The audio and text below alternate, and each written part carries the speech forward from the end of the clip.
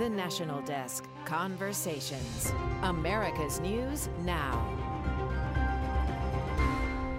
I'm Jan Jeffcoat. Welcome to episode 23 of the National Desk Conversations. Every weekday, we invite newsmakers onto our morning television broadcast to discuss topics everybody's talking about. On today's podcast, we revisit our conversation with lawyer Alan Dershowitz on the mask mandates and the notable trial he says could set a precedent for defamation cases.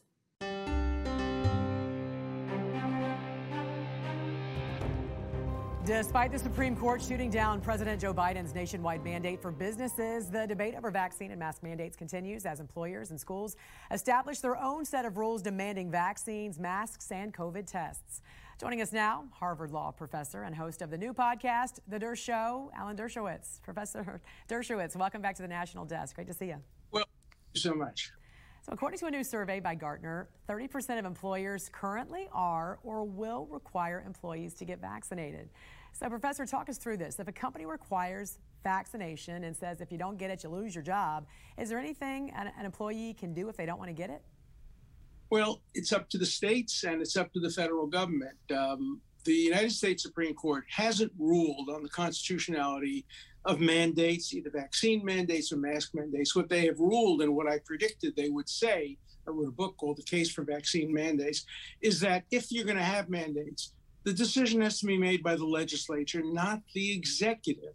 And so if you have legislative authorization for companies firing people if they don't take the vaccine, that may well be upheld. But if you don't have that kind of legislative authorization, as you didn't have for President Biden's mandate for companies with over a certain number of employees, the courts will probably strike it down. So it's very much in flux today, and we don't have a certain and clear answer. This is a viewer question here. Someone wanted to know what happens if, let's say, you work for a restaurant that is required to check for vaccine status of customers, but you don't want to be the vaccine police. Local officials can require this, but they didn't exactly lay out how it should be executed. So let's say you're assaulted after asking someone for their card. Would the jurisdiction who required that mandate now be held responsible? No, I don't think they would be. I think that you could take steps to see whether or not the mandates are acceptable. You can go to court, and many people, I mean, there are hundreds of lawsuits pending, but I don't think that anybody would be held responsible for assault if an individual assaulted somebody. And there have been such cases. There was a case like that in New York not so long ago. There was an assault over some issue about whether people could come into the restaurant, whether they had to wear masks, etc.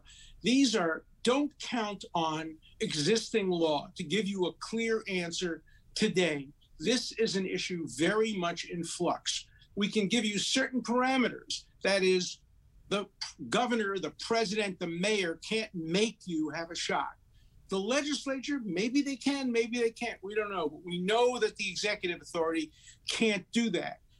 Masks, it's up in the air. One court in New York said that the governor's mask mandate was unconstitutional. Another court stayed that and said, no. Let's wait until we get an appellate result on that. Isn't that something when you think about the varying opinions? I was going to ask you specifically about that because newly elected Virginia Governor Glenn Youngkin signed that executive order on day one, doing away with mask mandates specifically in schools because the schools now are suing. And in a recent op-ed, Governor Youngkin defended his decision saying, quote, "It is time to adjust our approach to the coronavirus emergency while considering vaccinations, natural immunity, and the adverse mental and physical health effects on children. A path through the end of this pandemic is possible when also respecting individual freedom and choice." We can keep kids in school. So you see this. I mean, you see what he's saying here. What's your response to this? My response is, look, reasonable people could disagree. That's why I wrote my book, The Case for Vaccine Mandates. In the book, I lay out who decides when reasonable people disagree, when you get the governor of Virginia saying one thing, the governor of New York saying one thing, governor of California, the governor of Texas, the president saying different things. They're all reasonable. Right. You can see the argument. Some people want to emphasize bodily integrity, refusal to get the vaccine, refusal to wear masks. Others want to emphasize public health. That's why we have legislatures in a democracy. And thus far, Congress has abdicated its responsibility. They have not passed legislation. And until they do, everybody's going to remain confused. If you want to be clear about this, read my book, and then you'll get even more confused because it shows how difficult this issue is and how there's no right answer. Great plug there. All right. So we want to talk about the January 6th committee because you have said this committee reminded you of McCarthyism. Ultimately, what do you think will be the result of this investigation? I think the courts will strike down parts of this investigation. The role of Congress is not to prosecute people. It's not to make political points. It's to pass laws. During McCarthyism, they used the excuse of making laws to hold people in front of the committee to make political points, the House Un-American Activities Committee. This committee, which is a skewed committee, it doesn't have what's supposed to have, a balance of Republicans and Democrats, is using their subpoena power. And I have a case on that right now, which I'm bringing, using the subpoena power to subpoena politically unpopular people who oppose the views of the majority. That's McCarthyism, and that isn't right. Committees ought to be reserved in their power for legislative actions or proper oversight actions. And there's going to be a lot of challenges to that. And I think they'll ultimately, some of them will succeed in the courts. Who are you representing? Oh, I'm representing Mike Lindell and the Pillow Company, who have had all of their records subpoenaed through Verizon without an opportunity even to review them. And so we're issuing a challenge. I'm also representing one of the young men who went to the Capitol to protest. Look, as a civil libertarian, I don't choose my political sides. I'm a liberal Democrat. I was against what happened on January 6th. I was very critical of the president's speech, but you don't take a terrible event like that and use it to diminish people's civil liberties, because today it may be right-wing Republicans who are being affected. Tomorrow it's going to be left-wing Democrats. And we have to have one law for all. The shoe has to fit on the other foot. And if it doesn't, that's not a proper basis for legal action. In the case against Mike Lindell, what were they looking for? What were they trying to find? We don't know. He wasn't there. He had nothing to do with it. But I think they're just harassing him. At least that's the argument that we're making. Let them come up with a legislative purpose. Let them show him what they want to have subpoenaed. There may be lawyer-client privilege communications. I've represented him now. Maybe he wrote to me. Maybe I wrote to him. Government has no right to get those communications. So we're asking for pre-examination. We're telling the courts to prevent the disclosure of the material unless there's a hearing. This is going to be litigated all over the country.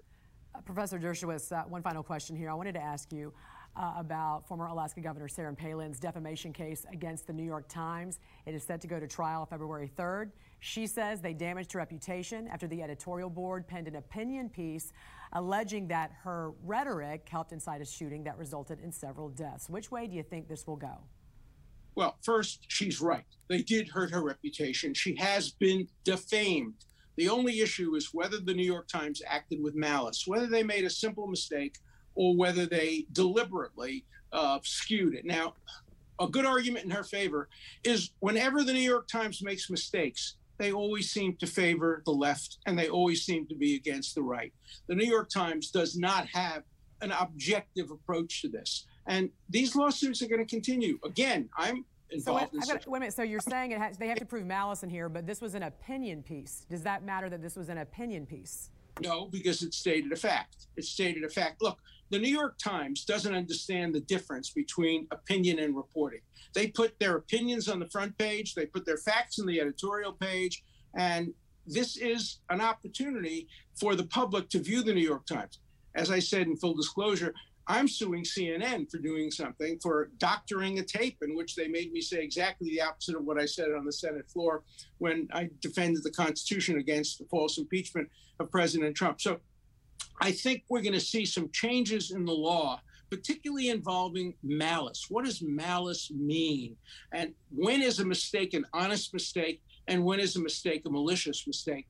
That issue is going to be front and center when this case is presented. So it's quite an important case. Yeah, it is very important. All right, Alan Dershowitz, always great to talk to you and see you. I hope you have a great weekend.